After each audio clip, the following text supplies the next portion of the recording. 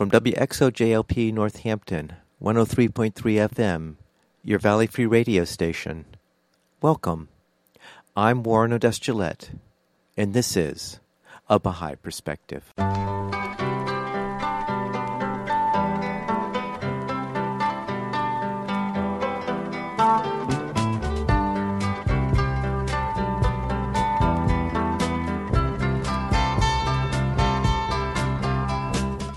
Welcome to A Baha'i Perspective. I recorded an interview with Joan Lincoln on March 18, 2017. Joany is a classically trained musician and was attending Mills College when she was introduced to the Baha'i Faith. After becoming a Baha'i, she aspired to travel about the world promoting the teachings of the Baha'i Faith.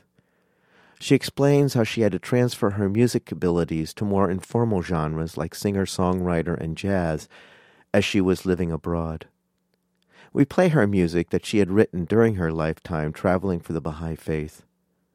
I started the interview by asking Joany where she grew up and what was it like growing up there. I grew up mostly in the New England area, particularly in the summers when we would always come back to a town south of Boston. It was a very calm upbringing with a certain amount of, I would say, slightly privileged approach to life. I had a lot of sports and music and activities and good schooling and all those kinds of things. What was religious life like growing up? Actually, there was really very little religious life.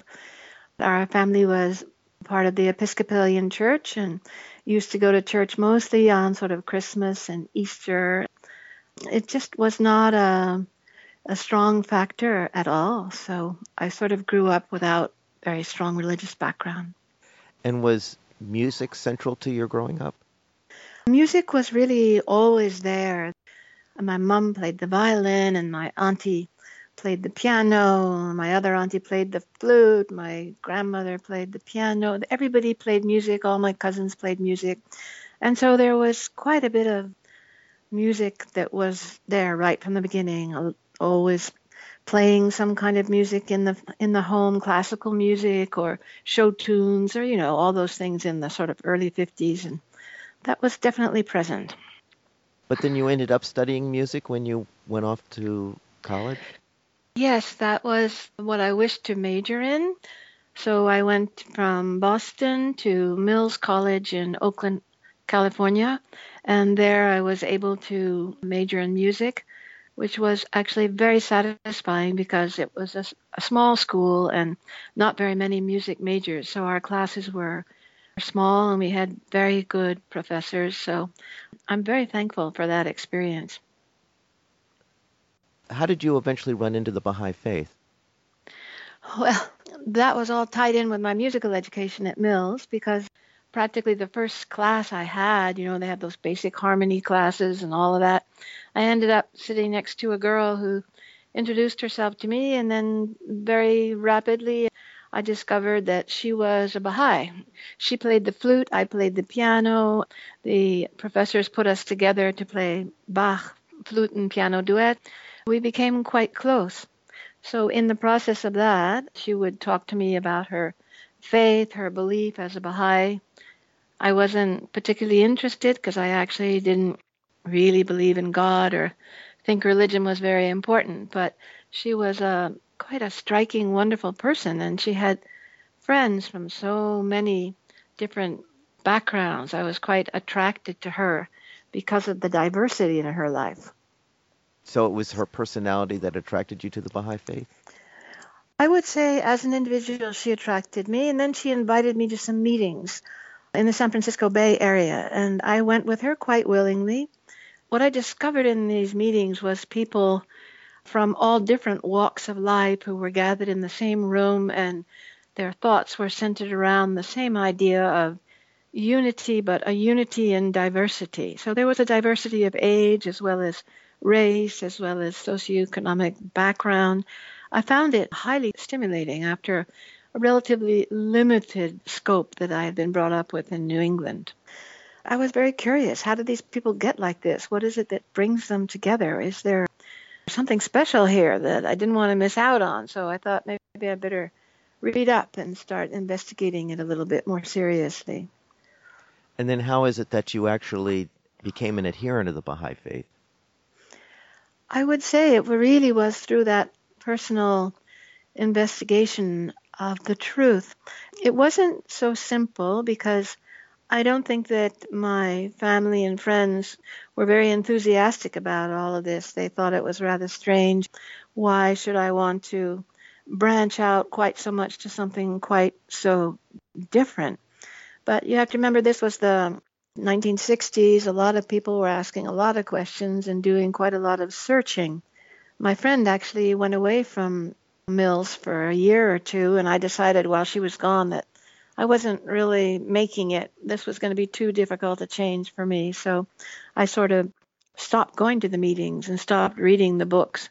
Then she came back and she ended up in my room in my dormitory one day and she said, "Oh, I think you should just come to one more meeting over in Berkeley. There's a good speaker and I think you'd enjoy it." So I went. Gosh, when I got in that room, I just had the feeling that there was something going on in there that was spiritually very important, but not only spiritually, intellectually, very logical and good and needed in the world. This idea of how to bring peoples together from all different backgrounds, that revelation was progressive, that the religions would not be set against each other, that there would be one truth just revealed over time as if they were chapters in a book. So all of this ended up appealing to me a great deal, and I finally decided that, gosh, if I was going to do something with my life that was going to be worthwhile and help in some small way to bring some peace to the world or a better understanding among its peoples, that this was probably it, and I'd better jump in there and give it a try.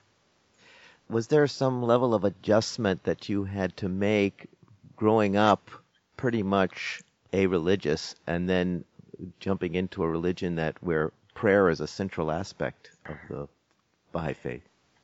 Oh, that for sure. I mean, I had this little prayer book that they'd given me, and I'd sort of read these prayers sort of the way I read a chapter out of a book.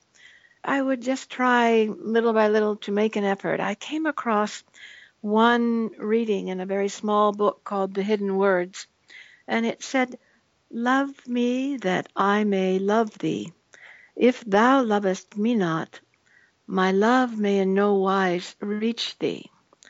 This definitely surprised me. I thought, my goodness, if I want to get to know this thing, I'm going to have to make a big effort and try and love God, think more about prayer and about these spiritual qualities, things like reverence. And I mean, I just never thought of all those things before. But I think the Baha'i community in the area really helped me a great deal. I mean, they knew that I was coming from a non-religious background, and they were very patient with me. And it was the spirit of the thing that carried me along, motivated me to keep reading, and I started to say my prayers regularly. I even tried the Baha'i fast of 19 days that comes in March of every year, celebrated the holy days, and gradually it was just a transforming process, an educative process, and it wasn't all that difficult once I'd made up my mind to just give it a go and try. When you became a Baha'i, did it sort of change the direction you were heading as you were in the cusp of adulthood? I'm not really sure where I was heading at that point, but I think the fact that I had become a Baha'i and was so really thrilled with this new life that had opened up for me with so much diversity that I pretty much decided that if possible, I would like to do what the Baha'is call go pioneering. And basically that means to go to another country, continue your profession or your life or whatever it was you were doing to the best of your ability, but live alongside of the Baha'is in another country and together work to develop the Baha'i activities in their country. This appealed to me a great deal. I thought it was an interesting idea. So I began to set my heart on that, sort of an international view of getting to know other types of peoples and cultures and how we all could relate to one another. And ultimately, you did do that. But before you did, there's a number of songs that you have written that were inspired by you becoming a Baha'i, starting with the song Hollow Reed. I did. I started writing little songs. I found that lugging around a piano wasn't very possible, and a lot of the Baha'is weren't very interested in the classical music I was studying. So I got somebody to teach me how to play the guitar, and then I started writing these little songs according to different phrases from the Baha'i writings that would inspire me. And that particular one was about make me a hollow reed from which the pith of self hath been blown, that I may become a channel through which thy love may flow to others. This was a totally novel concept to me, that one might actually need to get rid of the pith of self in order to better serve humanity. So that one just made itself into a small song. Oh God, make me a hollow reed from which the pith of self hath been blown, that I may become a clear channel through which thy love may flow to others. Oh God, make me a hollow reed from which the pith of self hath been blown, that I may become a clear channel through which thy love may flow to others.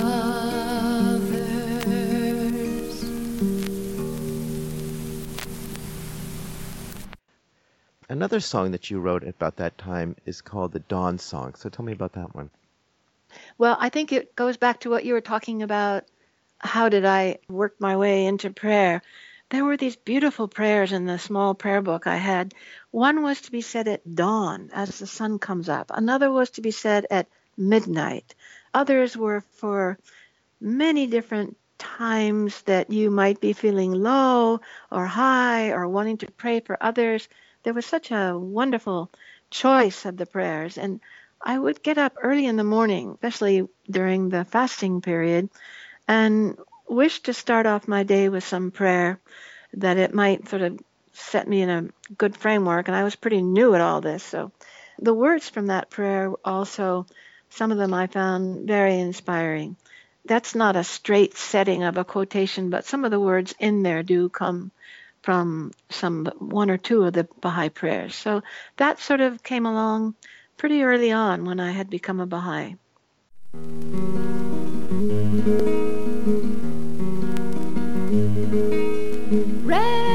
Rays of sun filter through the fog, workers on their docks greet the mist of morn. Praise be to thee, O my God, for the splendors of thy light. Radiance hath been shed upon thy universe. My Master breaks the dawn. The whole world is immersed. Praise be to thee, O my God, for the day star of wonders is here. I rise from my couch the chill of my floor. Send down on my servant what will protect her now at morn. Praise be to thee, O my God, Lord and King of all men. Praise be to thee, O my God, Lord and King of all men.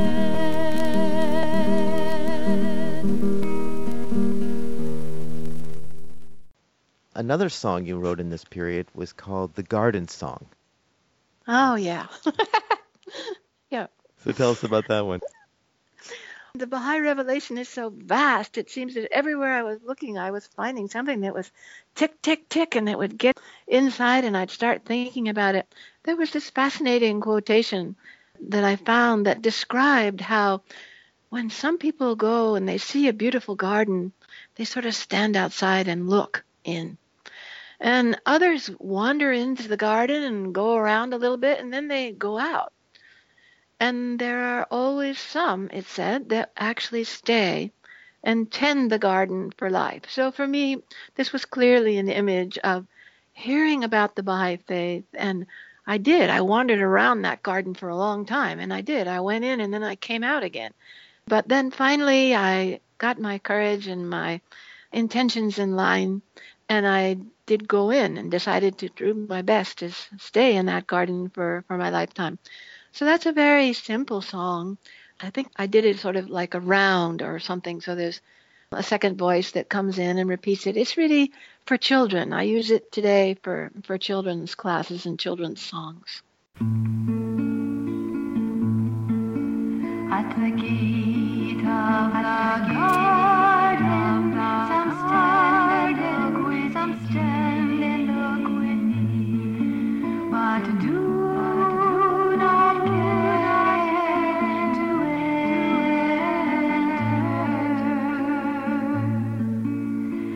Others step inside, behold its beauty,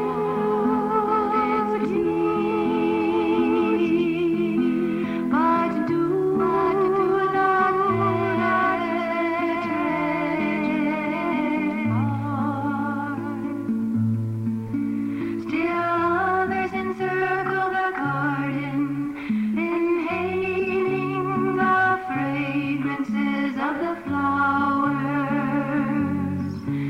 and having enjoyed their full beauty,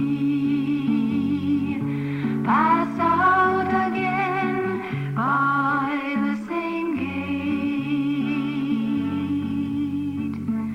But there are always some who enter, and becoming intoxicated with the splendor of what they behold,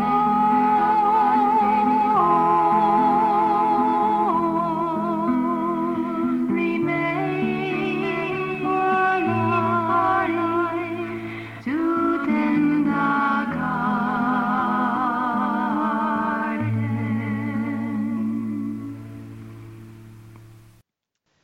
The last piece I wanted to showcase during this period in your life is Angels of Fire and Snow. So tell me about that. That's a powerful song.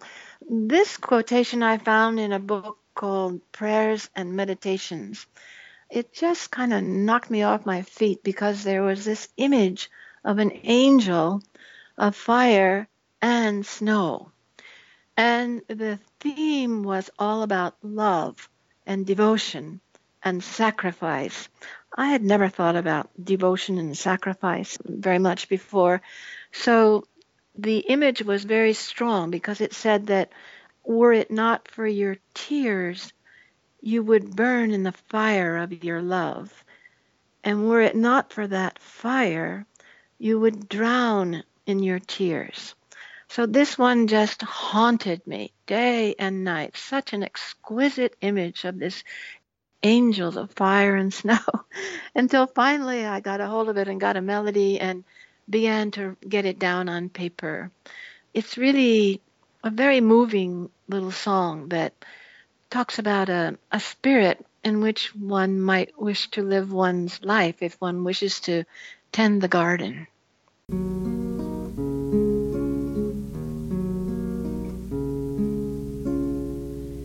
Angels, oh angels, angels of fire and snow. Angels, oh angels, angels of fire and snow. Were it not for your tears, you would burn in the fire of your love.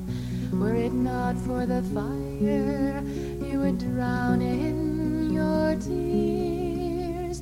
Oh angels, angels of fire and snow. Angels, oh angels, ye moth-like lovers of his light. Behold the moth as it circles the candle. It clings to the flame and dies.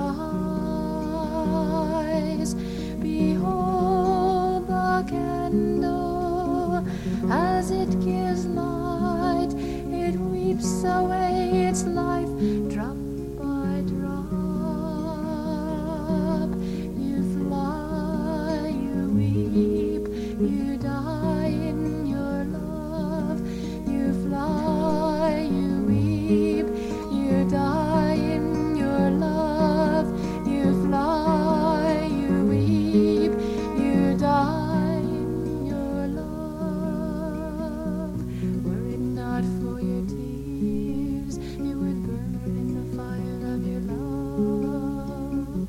Were it not for the fire, you would drown in your tears.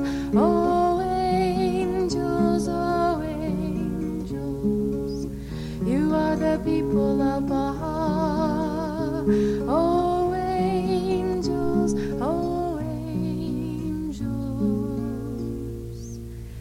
angels of fire and snow.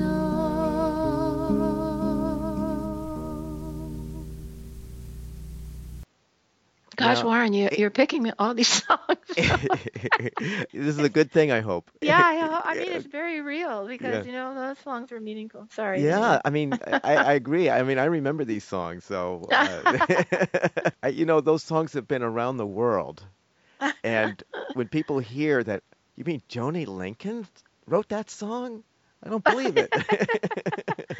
Yeah, I know. It's sort of funny. Yeah.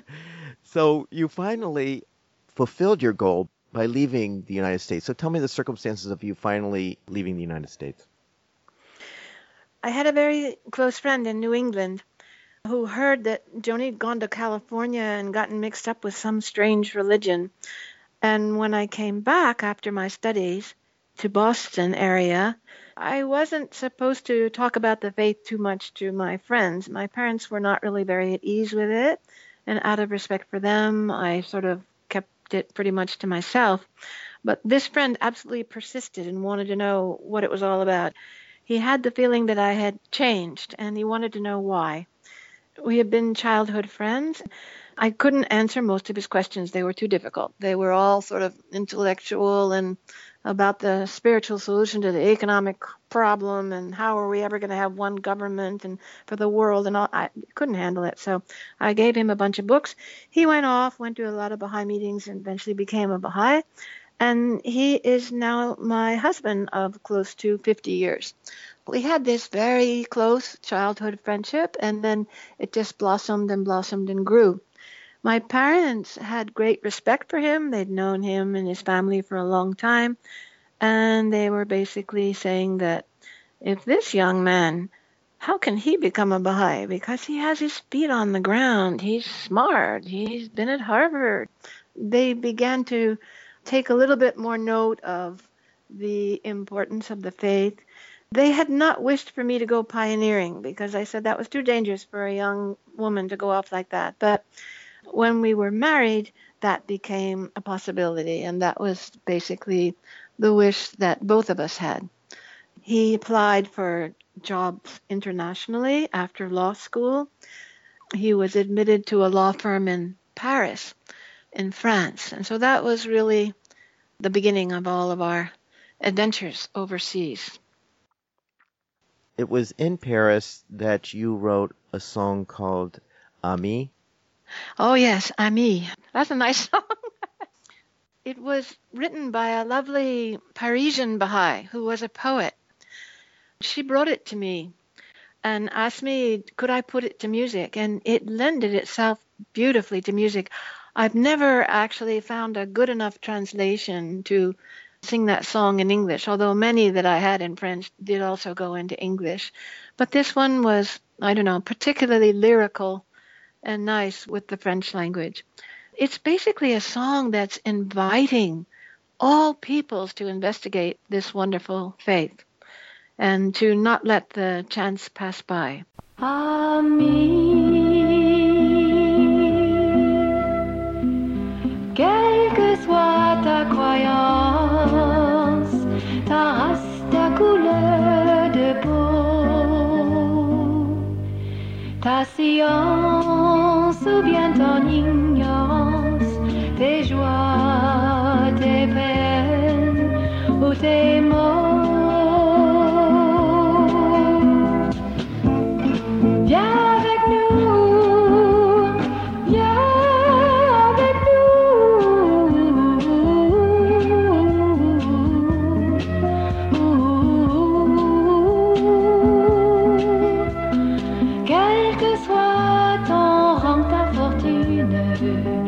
Ton extrême pauvreté, ta révolte, ton amertume, ta peur ou ta témérité. Viens avec nous, viens avec nous.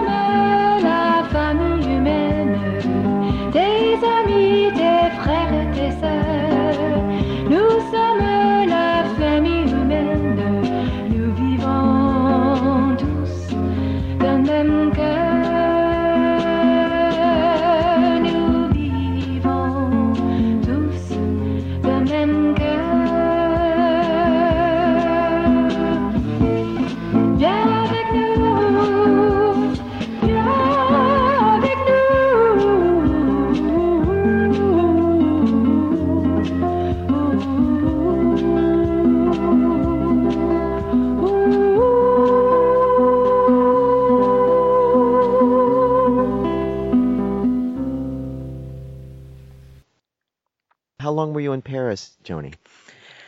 We were in Paris for just under 2 years. We had always wished to make an even bigger leap and go into Africa. That had been our plan right after law school, but again, parents, grandparents, it sounded pretty wild. And now that I'm a parent and a grandparent myself, I can understand that better. That it was quite a leap to take to go straight into the middle of Africa. We'd had 2 years to sort of get our feet under us, get really much more proficient in the French language. My husband to learn French law, which was absolutely necessary before going into French-speaking Africa. We just decided that now this was the time after about 2 years. We'd had one child in the United States and a second baby in Versailles, outside of Paris in France. So there we were with our two little kitties and decided that we wanted to continue our lifelong adventure and go to the Central African Republic, right in the middle of the continent. Most people have never even heard of it. It is quite a backward country, and even today, tremendous struggles and internal difficulties. That's where we went and lived there for about 11 years, had a third child, and really raised our young children there. One song that you wrote is called Hush Little Child. So tell me about that. By the time our third child was born, I was singing to the children every night. They had a choice of 3 songs, and they could choose whatever they liked, and I was always looking for lullabies. I wanted a lullaby somehow by a Baha'i. I had quite a few other lullabies that I'd learned as a child, and since I couldn't find any, it got written in my head. I began to sing that one. So that's called Hush, Little Child of the Kingdom. Hush, don't you cry. Hush, little child of the kingdom. Hush, my little Baha'i. You know, life was not very easy in the 1970s in Bangui, which is the capital city of the Central African Republic. This was a complicated country. The university had only opened 1 year before we came.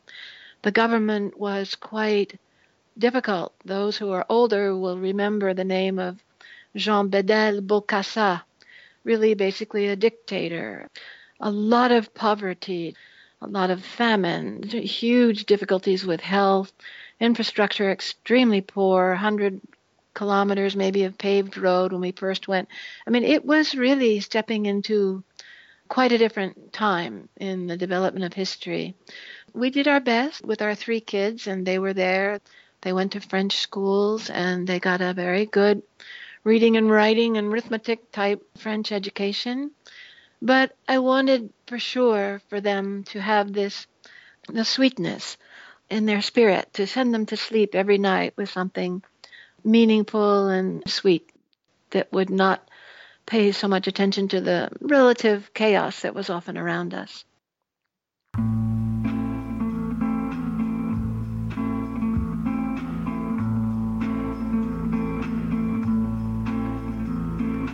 Hush, little child of the kingdom.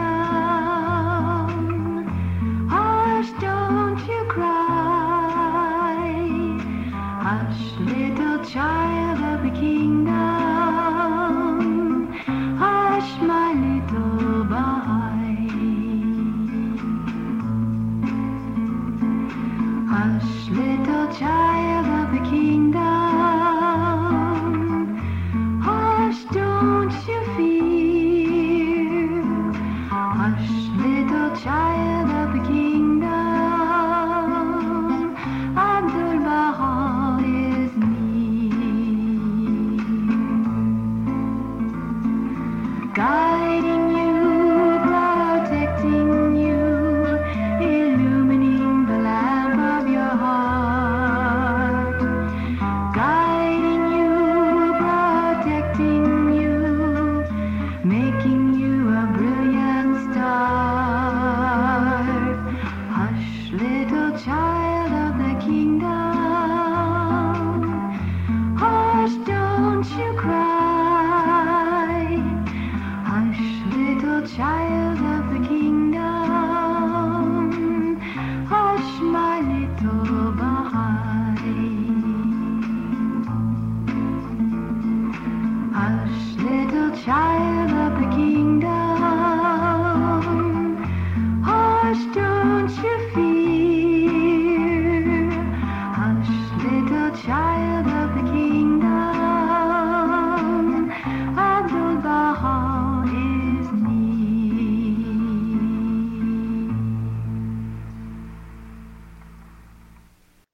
A second song you'd written during that time is Suppliant Bahá'í. Oh, yeah. Somehow I got a book of poems by a Canadian Baha'i called Roger White. I recommend these to everybody. They are just stunning little, very often short poems or short essays.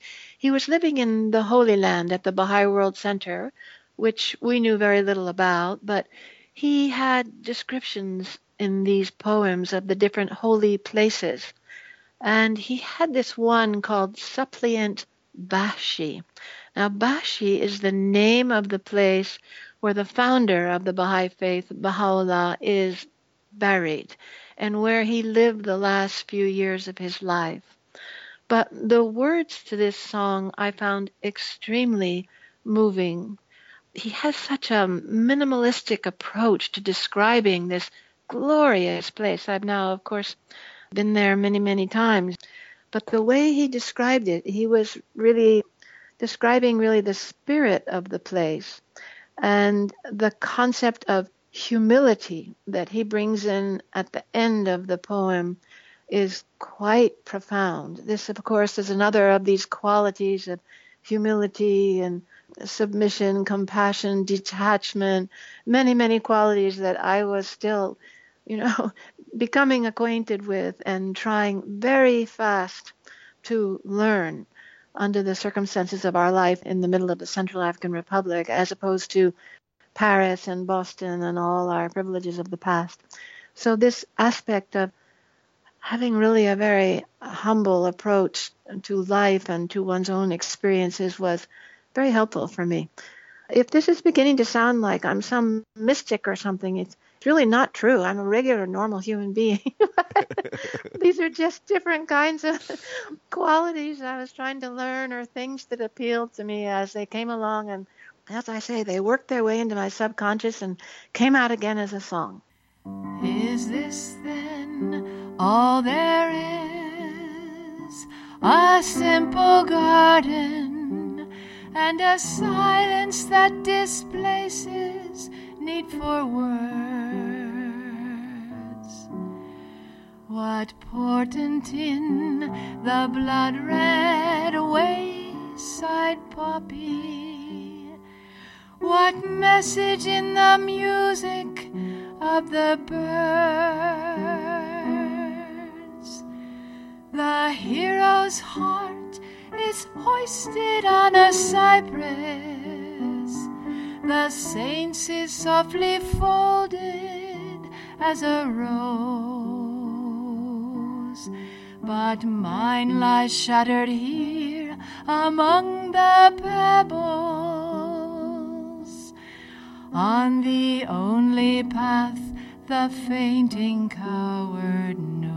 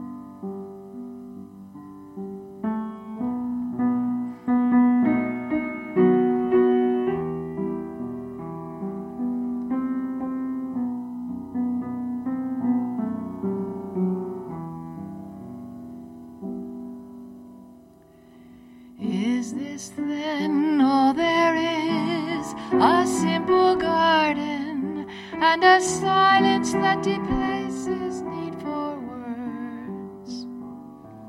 What portent in the blood-red wayside poppy? What message in the music of the birds? The hero's heart is hoisted on a cypress. The saint's is softly folded as a rose. But mine lies shattered here among the pebbles, on the only path the fainting coward knows.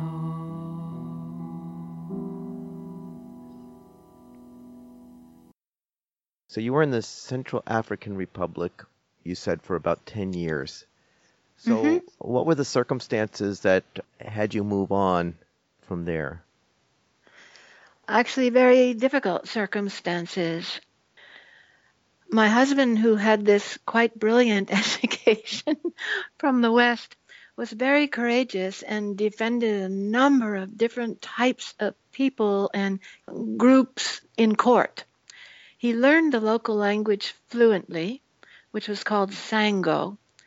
When we first moved there were only 5 lawyers in the country, and none of them were Africans, because the Africans had to go to Paris to get their legal education, and they hadn't started coming back. Actually, they made an exception to the law because you had to be either French or Central African in order to become a lawyer and practice in the courts. They made an exception for him. Perhaps he always thought it was because they wanted to begin to open the door for the young Africans that would be coming back from Paris very soon after that. But because of this rather courageous stance that he would take in the court to defend different people whom he felt were worthy of his defense, he got into some trouble because one of the people against whom he ended up speaking was appointed a minister. And as soon as he was appointed a minister of health, he got switched over to become a minister of justice. And the next thing we knew, it was being announced all over the public radio that my husband was disbarred. Now, these are the realities of life in such a country at that time. This was a long time ago now. But you could not count on things working the way you might have a concept of justice, of honesty, of trustworthiness, of many of these things are different in different cultures. So we had 3 small children, and we really needed to find another solution. So he was eventually offered a job over in Cameroon. We took that job and went. And how long were you in Cameroon? We stayed for 6 years in Cameroon. In Cameroon in particular, one thing I remember was that the Baha'is themselves were so gifted at songwriting that I put quite a bit of time into encouraging them. You know, all this sort of transplant idea from the West and then, you know how to do this and that and the other thing. That is not the point. When you go to another country, you're a guest in that country. And it's extremely important to learn their culture the best that you can and to appreciate their creative ability. So I started doing that in Central African Republic and also definitely while we were in Cameroon. I used to sing with some of the young Cameroonian Baha'is, a lot of their songs, quite a bit. One song that you did write when you were in Cameroon was Chante, Chante. Can you tell us about that song? Yes, when Baha'is go to other countries and try and be of service to those populations, there's an entire educational process that gets put into play. This means the education of children and young people, adolescents and youth.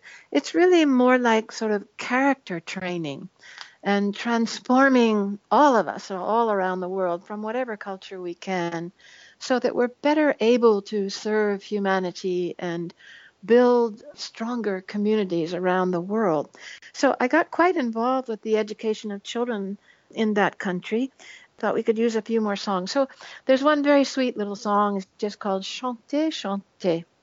It just talks about music and how lovely music is and how happy music makes one. It makes one want to dance. So it's just a little celebratory song. La musique est magique, elle nous rend heureux, elle nourrit l'âme et cœur, elle nous rend joyeux. Chantez, chantez de tout ton cœur, chantez, chantez pour le bonheur. Chantez, chantez de tout ton cœur, chantez, chantez pour le bonheur. La musique est magnifique, elle nous fait danser.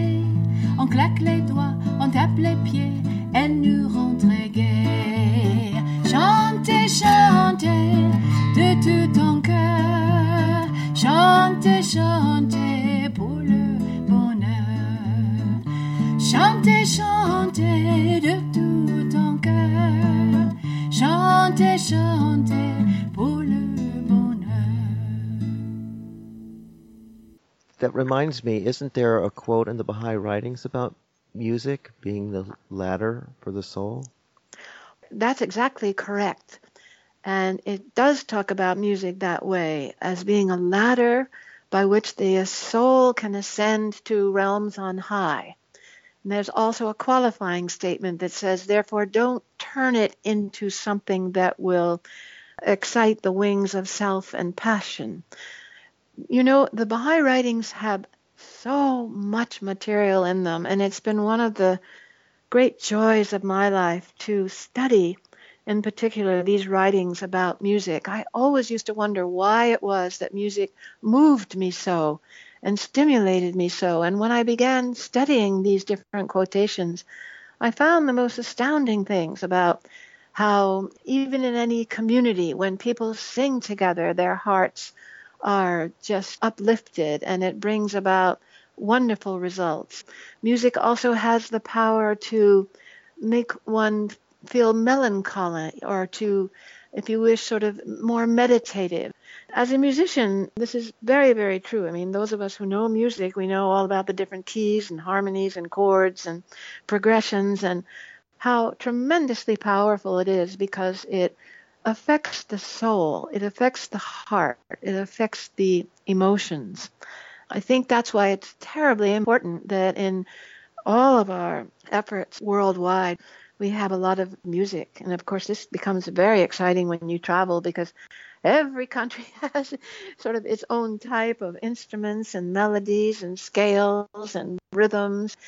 All of this is being used to develop the creative capacity that is just enormous, that exists all over the world. So you said you were in Cameroon for about 6 years? Yes, that's right. Then after a little while, my husband was offered another job up in the Ivory Coast. That was about another 1,000 kilometers to the west. We thought that would be an interesting experience. Ivory Coast was quite a sophisticated country at that time. We had basically gone from very unsophisticated circumstances to a relatively prosperous country of Cameroon, where there was mostly peace, onto the Ivory Coast. It seems every country we went to actually had an overthrow of the government. I began to wonder, what kind of an influence we were having. But anyway, we lived our way through 2 or 3 revolutions during all these different periods. And we did end up in the Ivory Coast, where things were really quite sophisticated. Quite a huge number of expatriates were there. The Baha'i community was quite strong and moving ahead nicely. In each of these countries, we were able to do different kinds of activities because the needs were different. While you were there, you wrote a song called Duarte Vieira. Duarte Vieira. So tell us about that one. That is another one of Roger White's poems. It's about Duarte Vieira. He was a gentleman who was in Portugal for a while, but he actually came from Guinea, the Portuguese-speaking Guinea. And he was one of the very early Baha'is in his country. He began teaching his faith quite fervently, and he was imprisoned because of that. He was eventually killed in prison, or he died in prison because of ill treatment. So even though it sounds a little gruesome and not too nice, the poem is so beautifully written by Roger. He says, "Tell, Duarte Vieira, kindly tell, what crime won you a prison cell?" So it goes on like that. Again, it just moved me so much. I thought this one has got to be a song. There is so much history in every one of these countries about how the first of the populations became Baha'is and what they went through and what it was like those early 10, 20, 30 years. And a lot of it is really very inspiring. I just wish to set that one to music.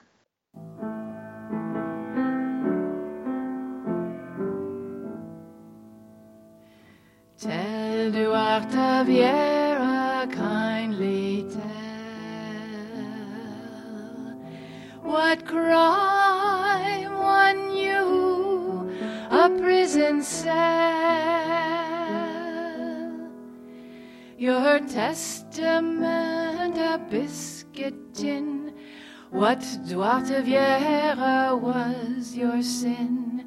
What was the error of your ways that heaven's concourse sings your praise? What offense did you commit? Tell that we may follow it. Reveal your secrets so that we may too gain immortality. Our skulking fears by you allayed, we seek a crime so richly paid. All Africa now vastly blessed, Baha's felon laid to rest. Tell Duarte of Yera kindly tell, what crime won you a prison cell?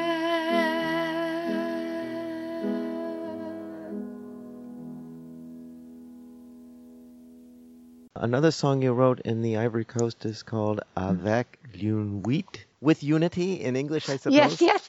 That's Avec l'unité. That's a fun song that has really good rhythm. It was great for group singing. Actually, the background of that song is kind of funny. You know, it's not atypical that you have your bumps in the road and mistakes get made. Consulting together and working things out with such a diverse population is not always easy. You have to remember that in these countries, the people who became Baha'is were often from many different tribal groups. These tribal groups, well, we know something about prejudice and ethnicity here in the United States, but it's just the same, you know. They had different languages, they had different food, they had different customs, they had different musical instruments and rhythms. To bring them all together to work as one under the sheltering branch of the Baha'i Faith was quite wonderful, but also not easy. So one weekend things were sort of going a little scratchily in one of the meetings I was in, and I thought, got to have a song now, got to pull us out of this. So I came up with this little song on the spot.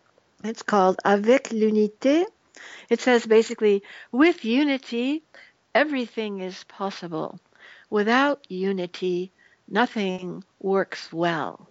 And it goes on to talk about how exciting it is to actually spread your wings and be a Baha'i and fly and try something new that's really going to bring all the peoples together and to share this important message with other people. Avec l'unité, tout est possible sans unité. Rien ne marche bien avec l'unité. Le monde progressera sans unité. Il n'avance pas. Levons-nous, enflammons-nous, déployons nos ailes. Baha'u'llah est venu, qu'attendons-nous? Partageons les bonnes nouvelles. Avec l'unité, tout est possible sans unité. Rien ne marche bien avec l'unité. Le monde progressera sans unité. Il n'avance pas. Levons-nous, enflammons-nous, déployons nos ailes. Baha'u'llah est venu, qu'attendons-nous? Partageons les bonnes nouvelles. Since we're talking a little bit about my rather unusual musical career, where I had such an excellent education in university, And then we traveled so much, it just took a different shape, you know. I couldn't do the normal things that you might have done, you know. The first country I told you about that we moved to, there were only 5 pianos in the country, and they were all out of tune. I learned how to play a lot of Joplin. I mean, I just sort of had to adjust according to wherever we were. The diversity of the experience that I had as we kept going ahead on all our adventures, I'm just extremely thankful for all of that. So what were the reasons for leaving the Ivory Coast? That was, again, quite a dramatic switch. We used to get faxes in those days, and my husband got a fax down at his office and told me I should come down to his office in the downtown Abidjan, the capital of the Ivory Coast. And it was actually a message for me from the Baha'i World Center saying that I had been appointed to an international institution in Israel, in Haifa, and would I please be able to come right away for a term of 5 years. That was a great honor, really, to be invited to the Holy Land. My husband, just a few days later, received a very similar message asking him if he would please come because he had been appointed as what is termed the Secretary General of the Baha'i International Community. So the two of us prepared to basically wind up our life in Africa and go to a completely different type of an experience where we would be serving at the Baha'i World Center with about 500 people who'd come from all over the world to give various periods of times and to assist with various aspects of the work. These songs I can see now, at least the ones that we're talking about, many of them have the theme of transformation in them. And you know, Baha'is believe very deeply that man is a noble creature, that he has tremendous potential, that maybe his education has not been what it should, but with education and spiritual transformation, man will gradually become quite transformed. So I think these kinds of themes must have had quite an appeal for me. Well, Joany, I want to thank you so much for sharing your life and your work with us. I hope you enjoyed that interview with Joan Lincoln, a world traveler for the Baha'i Faith and an accomplished musician. You can find this interview and other interviews at abahaiperspective.com. You can also subscribe to the podcast on iTunes by searching for A Baha'i Perspective. For information specifically on the Baha'i Faith, you can go to the website baha'i.org, or you can call the toll-free number 1-800-22-UNITE. I hope you'll join me next time on A Baha'i Perspective.